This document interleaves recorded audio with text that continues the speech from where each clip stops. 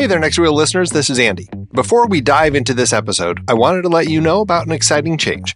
As you may have noticed, we have been including episodes of one of our other shows, Movies We Like, in this feed. Well, we are thrilled to announce that Movies We Like has grown so much that it's now ready to strike out on its own. From now on, to catch the latest episodes of Movies We Like, you'll want to head over to its dedicated feed and hit that subscribe button. We've got plenty of other great content lined up, and we don't want you to miss a thing.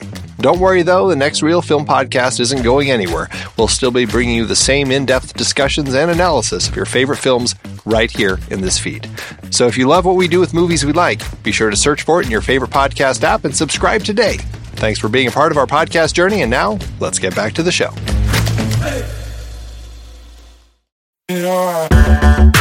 Andy, can you believe we've almost hit 700 episodes of The Next Reel? I know, it's crazy. And with all the other episodes in our family of podcasts, we are well over 1,200 episodes of movie conversation.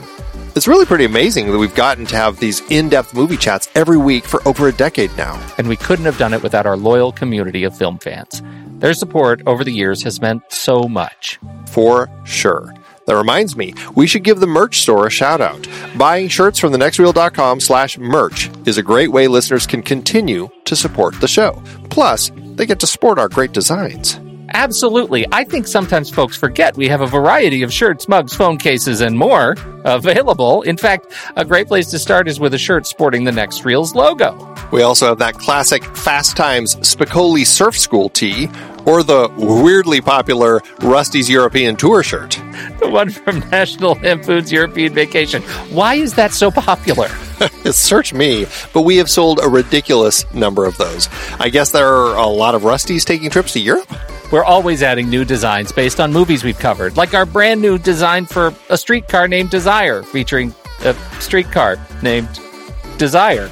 So if you want to rep your love of TNR and films, head to thenextreel.com/merch. Every purchase helps us continue to have these weekly in-depth conversations. So visit thenextreel.com/merch today. And as always, thanks for listening and being a part of the Next Reel community. We've got lots more great movie chats coming your way.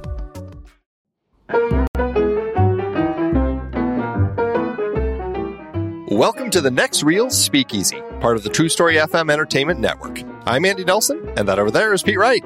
Hello, Pete Wright. Wait, I'm Pete Wright. On the Next Reel Speakeasy, we invite a guest from the industry to join us, and instead of serving up their favorite cocktails, they serve up movies that they love so that we can all talk about them. We'd like to welcome our guest to this episode, cinematographer Tami Reiker. Hello, Tami. Hi, how are you? Legendary Tami Reiker. That was, you undersold Tami Reiker, Andy. That's true. Award-winning cinematographer, the first woman to win the American Cinematographer's Award for, I believe it was the premiere episode of Carnival. Is that correct? Yes, that's correct. Carnival. Yes. And certainly somebody who has done a lot of TV, film work. How did you get your start as a cinematographer? Like, what was the thing the impetus in your life that said, that's what I want to do, and got going with it? Well, I started with a passion for still photography. I mean, I did still photography since, I don't know. I think I got my camera when I was 10 and spent the last 2 years of high school in the darkroom every day. And it was funny. I went to a school where you had to wear uniforms. We wore kilts. And I spent so much time in the darkroom wiping my hands on my kilt that it was stiff as a board. It's destroyed. And how it looked like that. There was no more piece left. So I went to NYU Film School and thought, I wanted to study film. I still was taking photography classes at the new school, but quickly fell in love with shooting films and started shooting student films. And after I graduated, shot actually a lot of Columbia grad films. And that's where I met Lisa Cholodenko, Maria Magenti, and quite a few. There was a whole collective in that indie New York world then. Tamara Jenkins, Dolly Hall. Some of those early films you did, like the Incredibly True Adventures of Two Girls in Love and High Art. Those are two of those early films that you did that, had a good amount of kind of buzz and conversations in the indie film world back in the mid '90s. That certainly drew attention. And I'm sure for you, it was a great kind of jumping off point for moving into other projects, right? Oh, yeah, definitely. High art definitely is sort of what kicked my career into gear. I was shooting a lot of films back in that time period. Also, the indie film world, every band had a music video, and that's where I also got my start. I bought a 16 millimeter camera, an SR1, because I had been working as an assistant professionally just for a little while, and I was like, I don't want to keep doing this. I gotta get this rolling. So I borrowed money and bought a camera, and I would just, I'd be like, you pay me or pay for the camera, either one, or pay neither one. Shot hundreds of music videos all over the world. That was fascinating. It was really fun. I had a connection in Jamaica and shot a lot of reggae videos. I'd fly down with my camera and shoot all kinds of music videos. It's funny, IMDb kind of has started getting music videos listed, but it still is very thin as far as what's on there. The only one that is on there is the I Miss You video for Bjork. Right. Isn't that funny? Of all, I've shot videos for David Bowie. So many people, and that's the one that ends up, or Lifestyles of the Ramones. Yeah, right. Well, what's so funny is that, like, it invariably, it doesn't really matter how many videos you've done. If there's a Bjork video for a DP, it's going to be in the IMDb page. For some reason, Bjork is like catnip for IMDb. Yeah, I love Bjork. That was I have to just tell you a funny story about that shoot. So she had been traveling, as she always, I'm sure, does, all over. And she comes to set, and the director was like, I don't like what she's wearing. And she was like, Tami, why don't you just look at my suitcase? And she opens that. She brings me into bed. She pops open this suitcase from months of traveling. And she's like, pick something. So I'm rifling through her unwashed clothes. Oh, jeez. The right color T-shirt for her to wear. It was so funny. I'm curious as we get into specifically, we're going to be talking about this movie, John Cassavetes' A Woman Under the Influence, and it's the movie you picked to talk about. And I'm curious as we sort of lean into that conversation, when you began to use camera to influence story and the way story impacts others. Noticing your work across the ages, there are DPs that shoot the script, and there are DPs that have an influence on the way the story impacts the viewer. And I find very much you are the latter from my experience of watching your work, whether it's TV, videos, whatever. When did you realize you had authority in the storytelling process? That would be high art. Yeah. Before then, it definitely, on student films and music videos, especially on student films, you're a huge part of it. You are the backbone, the cheerleader, you're like the glue, because there's not very many, your crew is small. So you're the cheerleader for the director. You're like piecing it all together. So you have an influence, but it was on high art when Lisa and that's where I first really studied Women Under the Influence. We watched that movie like 20 times. We were just in love with that film and that style and how it can be, the camera work can be in a way so simple, but have such a great impact. It's all handheld, and it's just being in the moment and following. I think a lot of times filmmakers get hung up, and we have to have dollies and cranes and this and that. And you watch that film and you're like, and you see these pictures from stills from the film, and you just see, the cameraman in the corner of the living room, or I think it's Cassavetes in the back of the truck with the kids, with his kids. Right. And you're just in it. And that's what I love so much, is just being in it, and following the action. And there's so much movement in that film, As a comparison point, one of the more recent films that you did was One Night in Miami, which also takes place in a space, largely. And I think it's just very interesting hearing hearing the way that you described that and how they captured that with the decision process that you went through is how you shot that. And you're like, we're in this space, but I really want to put the camera up on a jib arm and have it so it's kind of floating around as opposed to a handheld option. And I mean, you could certainly have gone that route, but I think that there was something, I don't know, I guess, the way that it felt like it put me into the space in the floating. It just felt a little more like, I don't know, less obtrusive. And I don't know if that's the right word, but, I felt like I was more part of the conversation as opposed to like, part of the raw emotion of the scene. Was that an element that you thought about as far as like how you chose that as opposed to something like handheld? Well, Regina and I, that was not, she didn't want it to be handheld, just the boxing, and just the whole time period and the four of them in such a tight space. And then the decision to shoot Alexa 65, which is a very large, heavy camera. But again, I wanted to be in that little space. And so we chose they're older jib arms. They've been around forever. Just a big piece of steel, but you float and move with them, and it gives the operator the control. You're there to react and to keep shifting the perspectives. And so that that was, we had these two massive pieces of steel crammed in this little room, and it worked. It was just a dance, and it was you could hear a pin drop after each take. I mean, everyone was so, and we did. Again, like Women Under the Influence, they weren't always cut that way, but we did 10-minute takes because the script had so much dialogue. Yeah, it makes sense. And like that dinner table scene in Women Under the Influence, I mean, it just holds for so long.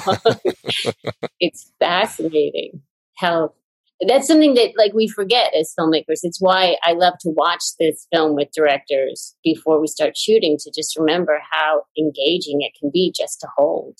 Let's start talking about that. We are going to talk a little bit about the TV show that you worked on that's going to be airing right around now on Apple TV Plus, Surface, that Gugu Mbatha-Raw is starring in, who you also worked with on Beyond the Lights, a fantastic film.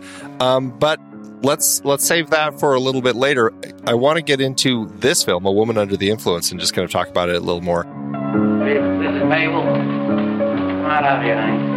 For, everybody, there's Mabel for everybody. Mabel! Mabel's not crazy. She's unusual. Tell me what you want me to be, how you want me to be. I can be that. I can be anything. You tell me, Mabel. Mabel's a delicate, sensitive woman. And the reason I'm worried is that you've been acting a little strange. I wonder if you've been aware of that or not. This is what I call a really handsome face. That's enough. Okay, come on, let's dance. No. Look at this muscle. I That's never enough. saw such muscle. I bet he didn't fit in his suit. Mabel, Come on. you had your fun, it's enough. Vito Grimaldi. Get your ass down!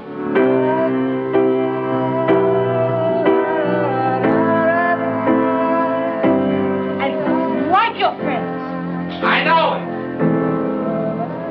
I know that. I'm not one of those stiffs that you like with their noses up in the air. And boom, boom, with their noses up in the air. How awfully nice. Billy's looking at you this way. It's a challenging film, and looking at what John Cassavetes is doing in the way that he's kind of depicting the mental illness, or as they would just say, I'm crazy, whatever. The handheld aspect of the storytelling works exceptionally well for that. The performances, of course, and Cassavetes' own style, all of it really comes together in a very kind of powerful way in this film. And I can see how it's something that you would be drawn to.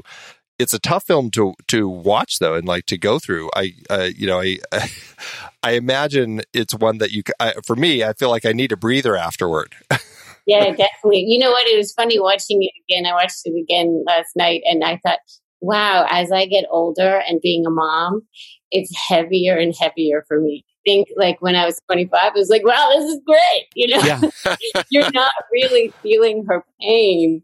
You're, as much as you get older and you have more experience and you have your own children, and suddenly like it's just at the end, and then just the cycle of it's just going to keep going on. I personally you feel for her so much more. Feel for her and for him and for the mom, and I mean everybody in here. And I think, you know, when I look at this film, it's hard to characterize my feelings about it because I love the film and I don't enjoy the story. It's hard. It's hard enough to watch that when I'm watching it because I marvel at the performative aspects of this film, that this other human being can take me to such a place through just performance and just raw emotion, both for Peter Falk too, as the blue collar dad, just trying to exist in this universe of such emotional and sort of behavioral turmoil. That struggle is extraordinary, and that they capture it with such long lenses is amazing to me, right? Because it's normally I'm looking at these scenes and I'm thinking I'm sort of a part of it, right? I'm, you know, the One Night in Miami example is fantastic because I feel when I watch that movie like I'm in there with those guys, right? I'm in the room bearing witness, and this I feel like I'm surveying the family, like I am outside, like outside a window staring past a shoulder, and it is, you know, gets to that point I was trying to get to earlier, using the camera to as an agent in the storytelling. This movie nails it just out of the park. And it's just watching it. I mean, so when they're having their fights, and when she slaps when he slaps her in front of the children, but also the in and out of focus, and they're just, you know, people are falling in and out, and sometimes it's so beautiful. She's actually very soft in the background, and she's the one talking, you know, until it slowly racks in. You just feel like they were just fly on the wall living in the chaos of it all in that small house. Doesn't seem like a very big house at all. Right. Dining room, bedroom choice. Yeah. That didn't make sense until the closing shot, the credits shot, when the world just sort of resolves back to normal and they start pulling the furniture around. Yes. You start making sense of how the scene is blocked. What is it about that film? Like I'm so curious the reaction that you have with directors when you introduce the film as a way to describe sort of the way you see film. I mean, I would say it's very interesting because at first maybe they're hesitant, like we're not going to do long takes like this, you know, but you're like explaining that it's just that the story can play, and that you can just follow characters and it becomes so alive, you know, as opposed to, like I said, the dolly track and the overs, and characters can speak and you don't have to see their face. We know they're in the room, you know, we can hold. You know, you feel in this film, I don't know, but you feel like, you know, they didn't cover everybody's line. Right. Yeah. And that, you know, and that's another thing, just show, you know, you don't have to cover everybody's line. We get really caught up in, you know, did everybody get their wide, medium, tight? Yeah. Right. I get a sense from conversations now about the film that, you know, they did a lot of rehearsal. It wasn't improv. They actually really had kind of worked it all out. But the way that the camera moves and everything, it really feels it feels improvised. It feels like the camera person is just trying to find the shot and everything. And I don't know, I guess that really struck me when it was the two of them in this stairwell and they're kind of silhouetted, and you know, and he's talking to her, and it's just we just end up getting so close that it almost is like they're blended together. It's like, who am I looking at? And the way that it was, it just kind of like, you get this sense of these two characters are really kind of the same. You know, it's this husband-wife being that they are. But I don't know, just the way that came together, it was really beautiful in how it kind of portrayed a relationship and the struggles of a relationship, and kind of this whole idea that, you know, we all have a little bit of madness in us. And that was something I found so interesting in the film, is the portrayal of madness and the decision of who's mad and who's not, or who's suffering from some form of mental illness and who's not. And the way that we kind of latch onto her as the person who's really kind of dealing with this sort of stuff, and the decision to send her off to this institution, when you kind of read that everybody has these things. And I think so much of that for me comes partly from the title, A Woman Under the Influence. I mean, because before I had ever seen this film, I always thought it was about a woman who was suffering through alcoholism. It's substance abuse, right? And then when I watched it, I'm like, oh, okay. And then I was like, well, that's an interesting title.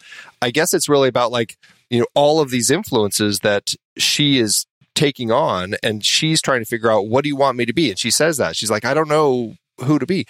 I found that to be such an interesting portrayal of this woman trying to figure herself out but through the lens of the other people and how that to them ended up making it seem like she was mad. Right. Through, her parents and her children and and her husband and her husband's friends when they come over. Right. And all of their influence on him, that she's crazy. Yeah. Yeah. I was surprised, not surprised, to hear that Cassavetes had originally written this as a play, because apparently Gina Rowlands wanted to be in something about exactly these pressures on modern women at the time, and then couldn't possibly imagine doing 8 shows a week. And so they pivoted and decided to go for it as a film. That is, one of the things I think is so remarkable about how the film is presented to us is that at no point do I get a sense of proscenium in the house, right? At no point does it ever feel like a play. It feels like I'm living in this house with these people. Do you ever get a sense of that when you look at these adaptations from play to screen? Oh, definitely. I mean, Miami was, and that's so daunting when you first read the script. It was, pages and pages and pages of straight dialogue without a single movement. But again, I don't ever get a sense of proscenium in that in One Night in Miami. Not once does it feel like I'm watching an adaptation. What goes into your head when you're looking at how to shoot it? I mean, a lot of that was working. Kim did a great job of bringing you inside and outside the hotel. Sure. When we were shooting, that was really important to us to keep that sense that there was a world outside, so that it didn't start to feel like a play. It was funny when we were starting prep, I said, would it be important for me should I watch the play? Because they had, recordings of it. And they were like, not really, but you can. I watched it and you're like, no, there's nothing. It's so different, Okay.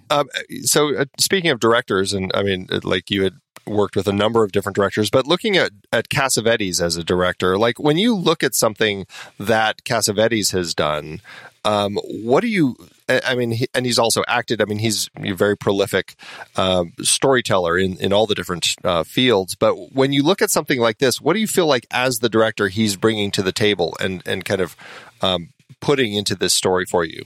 Oh, I think orchestrating it all. You just imagine how intense that must have been. I almost imagine him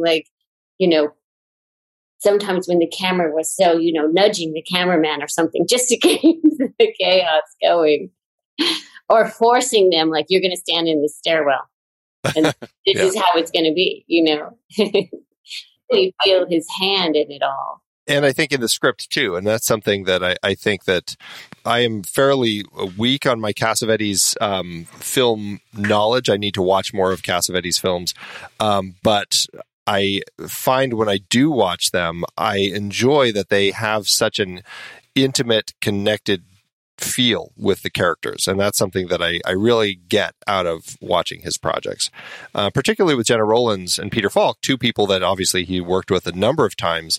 Let's talk a little bit more about the performances in the film. When you watch these two as a husband and wife, what are you taking away from them as like, what are the performances and what are the actors giving? Well, I mean, this time around, I was just, because usually I'm so in love with Gina Rowlands, and this time it shifted to just Peter Falk's incredible performance, Yeah.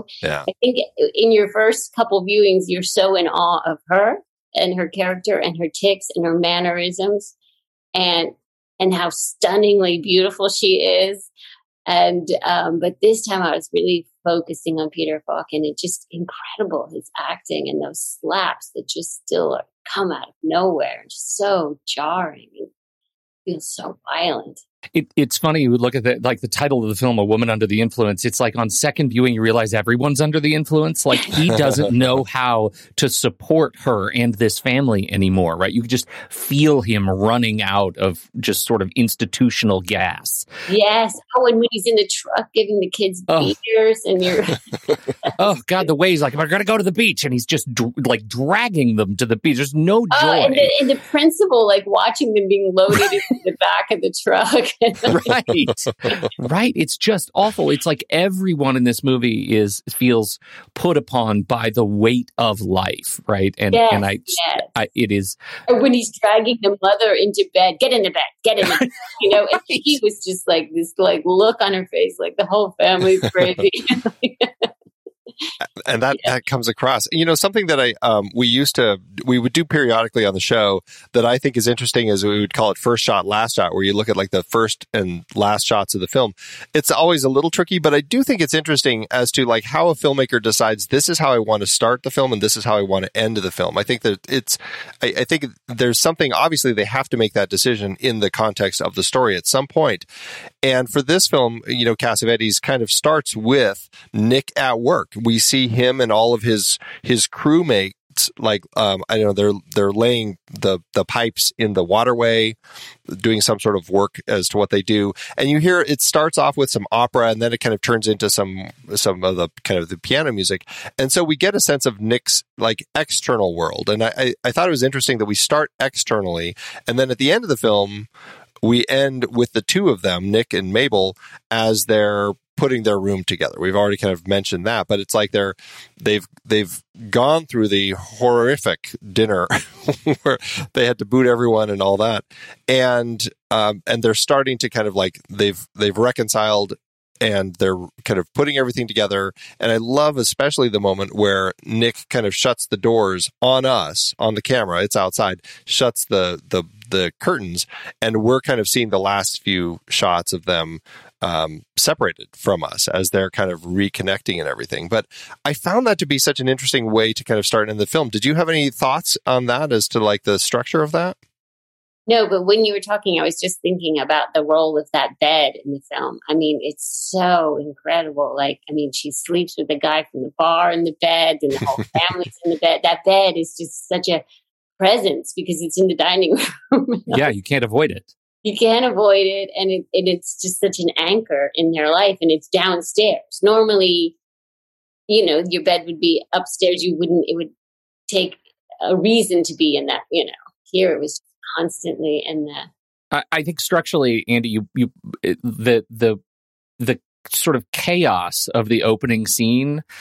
There's water everywhere. You can feel Falk's just feeling just awful about himself, that he had made this promise that he was going to be at home with his wife, that he was going to but now he can't because, he's the foreman of a construction crew and the world does not wait for dates. And so he's dealing with all of it. It's just chaos. It's absolute chaos. And then at the end, they're coming down the stairs. They're leading into that final experience of them getting ready for bed.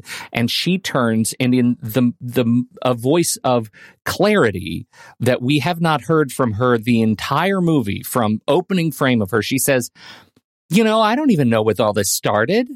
Like she has this moment of awareness that I felt like I was being slapped. Like, of course, when they're alone together and all of the outside influences have been peeled away and everyone's finally in bed, that she is able to breathe again and use a voice that is more natural to him and remind us for the first time why he keeps coming back to her, why their love endures. That is, I will now get off my soapbox about the moment of joy at the end of this movie. But I found that you talk about first shot, last shot, those constraints, incredibly moving. I also, like in that moment also at the end there, you also feel like you wonder what, throughout the film, you're wondering what she was like when they first met, Yeah. But you get that feeling in that moment that, it always toggled back and forth. Right. Just a little extreme for a while. Right. A little bit. Well, and I like that you get the sense that, and I think this is something that feels Cassavetes, where things aren't necessarily like this isn't just a happy ending of a movie. Like it doesn't just end. I felt like when we got to that end, it will continue. Like there is more of the story, and they will just kind of continue on. And, you know, these sorts of things may happen again. But if we learned anything from the process of going through this with these two characters, is they have a genuine love for each other and are going to figure it out. And that's something that I felt really powerful in the film, is that sense of, you know, I guess I would say sense of hope in the film, you know? It's funny. I told my wife what this was about. And I said, no, the end is hopeful. The end is hopeful. You'll get there. It'll pay off. She said, screw you. I'm not watching this movie. It is a long film. It is definitely a long film. It is a long film, yeah. Yeah. It was interesting to see that. I mean, Pete, you talked about the whole idea of it being a play, and Roland's was just like, I don't think I can perform that, you know, that many times a week. It's a lot to go through. And so they shifted to the film, and I guess this is, you know, telling and, you know, frustrating with the way that the world works, but they had a really difficult time finding funding. As one of the producers or the people at a studio that Cassavetes talked to, he was trying to get it, and the person said, quote, "No one wants to see a crazy middle-aged dame." And I just think that's just so sad when you hear things like that, because it's just like, come on, people. So he had to mortgage his house, borrow a bunch of money, and Peter Falk actually loved the script so much that he put $500,000 into the project. And then Cassavetes was like a filmmaker in residence at the AFI and used a bunch of the students there to kind of come and help out on the crew pro bono. And so it was one of these, I mean, everything sounds so independent. And, you know, I always love that when people come together to do something that they're passionate about. And, but then of course the whole thing fell to the distribution. And again, no one wanted to distribute the film. And what was interesting is after it played at the New York Film Festival, he ended up essentially starting the four-wall process. It sounds like this was one of the first films where he was actually booking it in these art house theaters, going around and talking with the audiences and stuff. And that's kind of how the film played out in the world, which I found to be very interesting. In the process of kind of doing some of your own independent films, have you kind of felt some of that pain, Tami, as you've kind of gone through? Oh, absolutely. Yeah. But then it's so incredible when they become, you know, like High Art and Two Girls in Love, Dolly Hall were just playing at the New Beverly. They had a retrospective back to back. Oh, nice. It was so exciting to see all these mostly women, young women come and just, they see it for the first time, or they'd seen it on, you know, video. But those two films especially were, just such a labor of love. I mean, Two Girls in Love was $50,000 budget, you know. Wow. Yeah. High Art was $500,000. Wow. And that was, both of those were film. And both of those, yeah. And then something like Pieces of April. And that was $150,000. Shot on those Sony. Remember, Gary Winnick started that whole independent movie. He made those collectives. So they were all shot on the Sony PD-150, literally held in the palm of your hand. Sure. And that film still plays. Like, so many people will tell me, I love Pieces of April. We watch it every Thanksgiving. You know? Yeah. And when I tell young people today, I'm like, so when Katie Holmes was walking towards me, I had to stop the autofocus, you know, like that was the focus. It was literally like shooting, you know, like with your phone. That's how simplistic That's fantastic. Those kind of films are so fun. You know, of course, you could still get that camera used, and it only has a 3-star rating on Amazon, Tami. It's not a great camera. Well, it's all in how the cinematographer uses it, right? That's right. That's right. That's what it's all about. Going back to this film, as far as kind of this story here, another element that I found interesting is that in the process of kind of like the trying to get the release, screening it and everything, Richard Dreyfuss actually, he was on a TV talk show with Peter Falk, and they actually started talking about the movie. And I didn't know this, but Richard Dreyfuss deals with bipolar issues, and I guess he found it to be very powerful. And he said it was the most incredible, disturbing, scary, brilliant, dark, sad, depressing movie, and said, I went crazy. I went home and vomited. Which I think that when you watch a film like this, you can see how this reaction could come about, because it really does put you into the heads of these characters. It was very powerful, but that's something else that helped kind of draw audiences to the movie, and I think it makes for an interesting draw to find people, or to get people to want to come see this. Everyone wants to see what will make Dreyfuss throw up. Although I get the feeling that he could throw up anytime he wants. My favorite scene in the movie. It's a tiny. She is waiting for the bus. It's just so beautiful and so well shot and simple. She's walking up and down the street waiting for that school bus in her manic kind of panic walk and that long lens, and it was brilliant. I thought you could just watch it forever. Her pace. Was this the same scene where she's asking strangers for the time?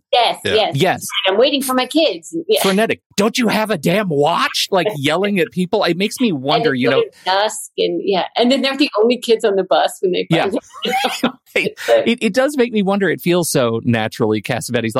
I'm assuming that he was just across the street and those people were just people, right? That she was just asking strangers. It certainly felt like that.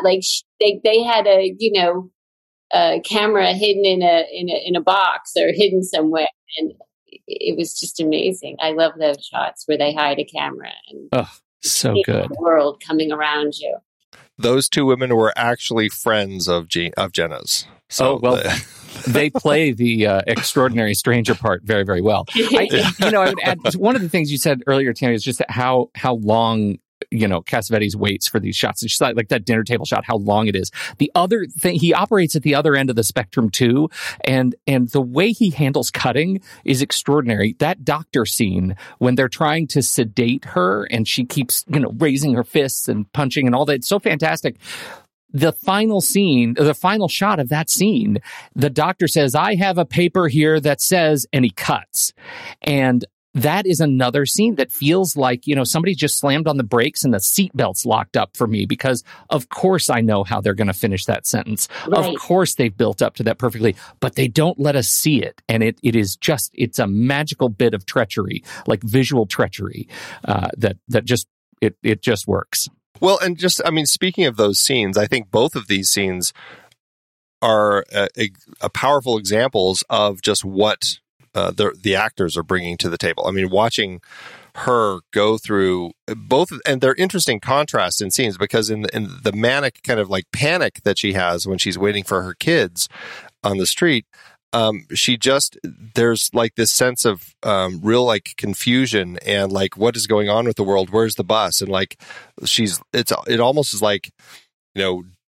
there's this sense that she thinks did my kids get on the wrong bus? Where are they? She is so panicked about it.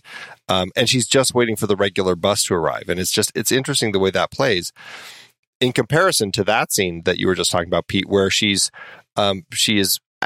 actively kind of being attacked and held down so that they can take her away and sedate her and stuff. Right. And it's cornered. Yeah, she's very much cornered, and it's horrific. And actually that scene plays really interesting, the way that I loved Peter Falk and the kids in that scene.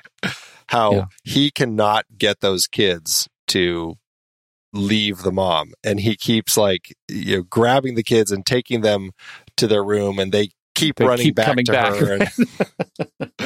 But the way that he had to figure it out and come around to the different way to approach the scene with the kids and have her come up, and it's just everything. It was masterful the way that story unfolded through that, and the way that the actors, and this is something that I think Cassavetes really knows how to do, is to allow a scene to play where the actors go through so many ranges over the course of it. It was a wild ride for sure. Can we talk about new stuff?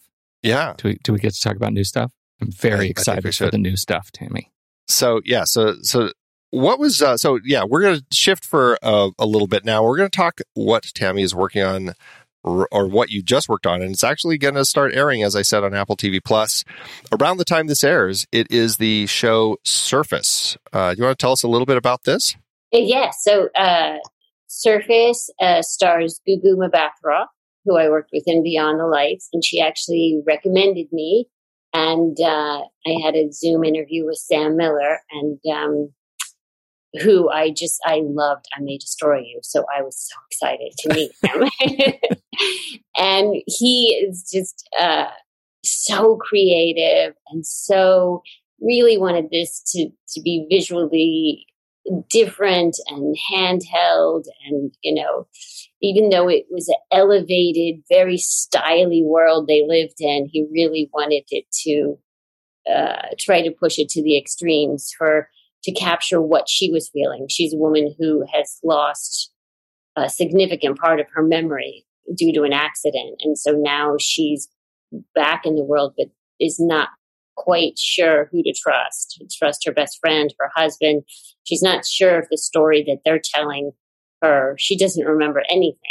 So she's putting the pieces together by what they tell her, what her life was like. And her life was very fancy and beautiful clothes and beautiful home and country house. She doesn't quite feel that she's that person. So we used the swing and shift lenses a lot to play with the focus, and so that to blur the edges in the same way that she was seeing the world very blurry. Just for our listeners, can you describe what the swing and shift lens is and what sort of image do you end up getting from it? So the lens is actually on a bellows, like it was for a still camera. We started using them. We used to use them all the time in music videos. Matt Mahern really made it famous in all of his Teen Spirit Nirvana videos. So you have the ability to put half of the frame, a quarter of the frame out of focus by literally swinging and shifting the bellows on the lens. So you can selectively choose what you want to be in focus. So back then, when we used them on videos, we did not it was extremely difficult to pull focus because the operator had to pull focus. So until recently, amazing camera assistants have devised a way that they can pull on their Prestons, their remote focus, because now these days we stare at a monitor. We don't pull off the lens. The assistant stares at a monitor and pulls focus. So that was really a game changer for using it more in narrative. It's still very tricky because when a character moves, obviously it's amazing for still photography, or if it's just one locked off setup and you're like, I want the whole bottom to be out of focus. Okay, but now when I walk closer to you, suddenly my whole face is out of focus. So, but now having the ability to pull focus and keep changing which part of the lens is out of focus has made it's still tricky. There was still definitely moments where you play back a tape, you're like, well, her mouth was completely open. You can see someone, it's hard to see someone talking for too long with their mouth is just completely out of focus. Yeah, suddenly it's not art anymore. Right. You're focusing on that, just one.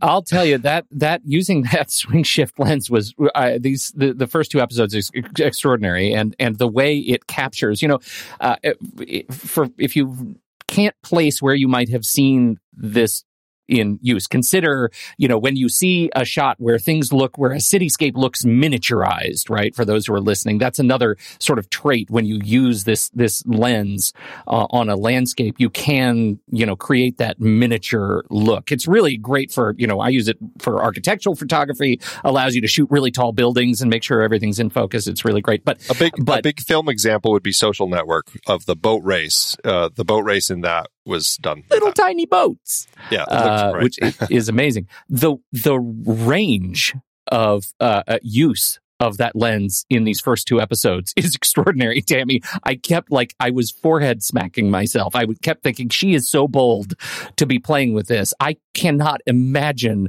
that just... And that was Sam. Every time I would... Because, you think at any moment someone's going to be like, enough of this. Yeah, right?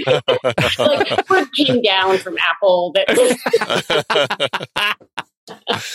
Well, but in context of the story, and this is why I was like, of course they chose this method to be a part of this story about this woman who is dealing with this amnesia and not being able to remember everything prior to this accident. I'm like, it was such a smart way to inform us of like this kind of this closed view of the world that she has. Like she just can't.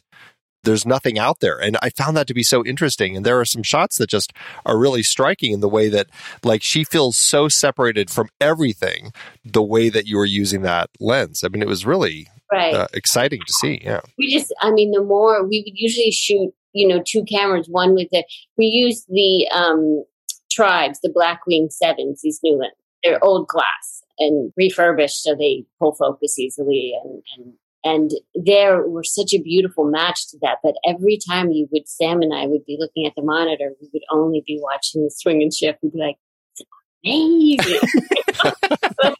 It's mesmerizing, especially when we were shooting the exteriors of San Francisco. Oh, so luscious. We rented a double-decker bus for a day to do like so many without actors to do, and it would just miniaturize the city. We were just like, wow, especially as the sun was setting and you're on those hills.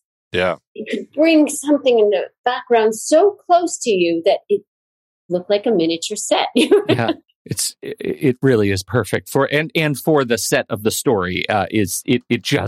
It makes San Francisco come alive in a way that I've never seen quite that way. Like you see these movies and shows that transform cities that I am quite familiar with and make it something new. And I think that's one of the things that you're able to do here. Yeah, those lenses in Chinatown were so cool. So cool. We also used a lot for when she's seeing when she's waking up in the hospital and her husband is out there.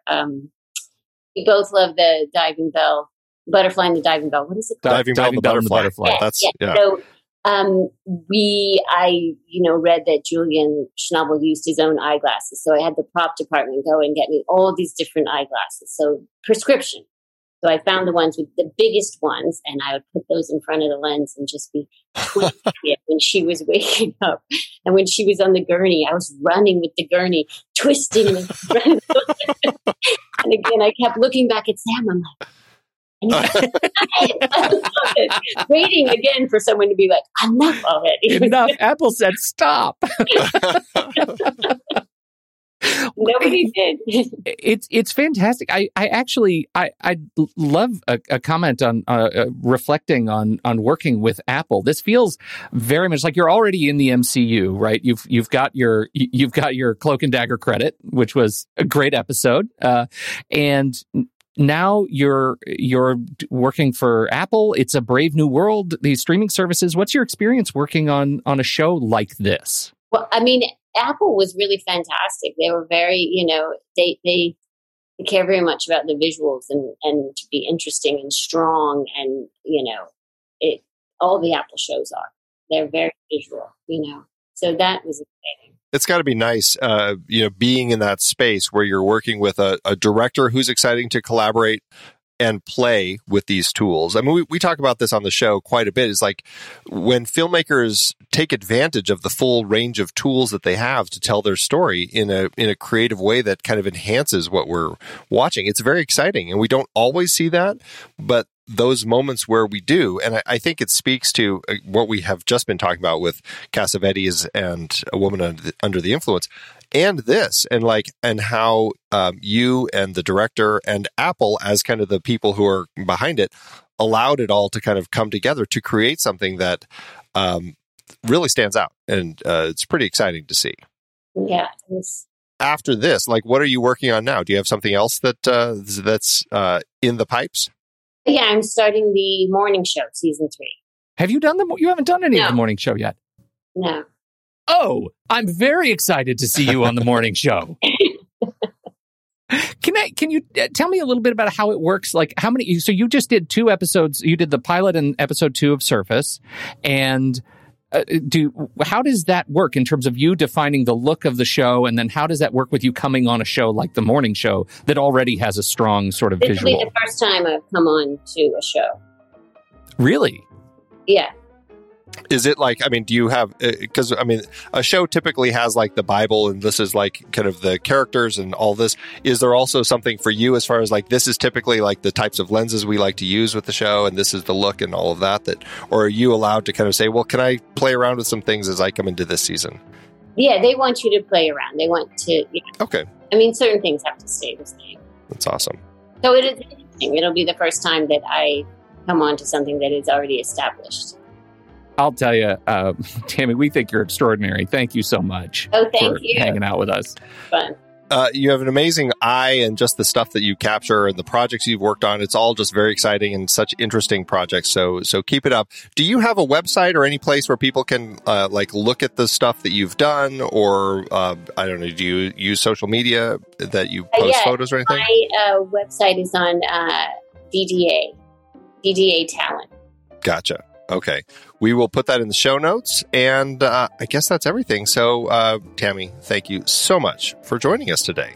Thank you. We had a wonderful conversation. For everybody else out there, we hope you like the show, and we will see you next time here in the Speakeasy.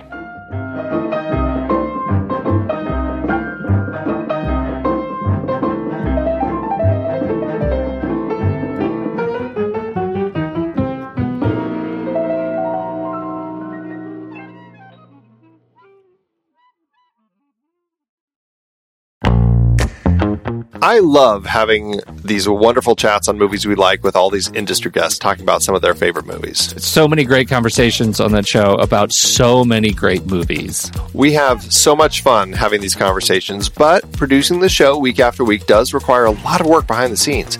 If you'd like to help support our efforts, one easy way is by using our Originals page when shopping for books and movies that we've covered. Your purchases made through our links give us a small commission at no extra cost to you and allow us to keep having these incredible conversations. The Originals page at thenextreel.com/originals links to the source material for all the adapted film discussions on the Next Reel's family of podcasts. Purchasing through our links supports the show. It's your one-stop shop for Amazon and Apple links where you can buy your copy of the original source material. Original material for movies like Casino Royale, The Silent Partner, Never Let Me Go, Silver Linings Playbook, There Will Be Blood, based on Upton Sinclair's Oil. I believe it's Oil! Oh, yeah. I forgot the exclamation point. Plus, by using those links to buy your next read, Apple and Amazon show us a little bit of love, which allows you to support our family of shows with minimal effort. thenextreel.com/originals. It's a great way to support the show and find your next page turner. That's right. Head over to thenextreel.com/originals to pick out your next read and dig in today.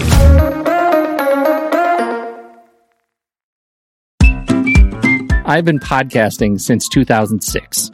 In that time, I've tried countless hosting platforms, but in August 2022, we switched to Transistor to power all of our shows here at True Story FM, and it's been a game changer. I love the Transistor allows unlimited podcasts and storage without extra charges. We can publish so much content, and we do. If you want to start up a podcast, do yourself a favor and host your show on Transistor. With their one-click publishing, you can get your new show onto all the major podcast directories effortlessly. And their website builder lets you quickly build custom sites for each show. The detailed analytics are invaluable too. You can access all kinds of listener data anytime. Oh, and the versatile players allow you to embed episodes anywhere to reach new listeners. Plus, the team behind Transistor is super responsive and keeps making the platform even better.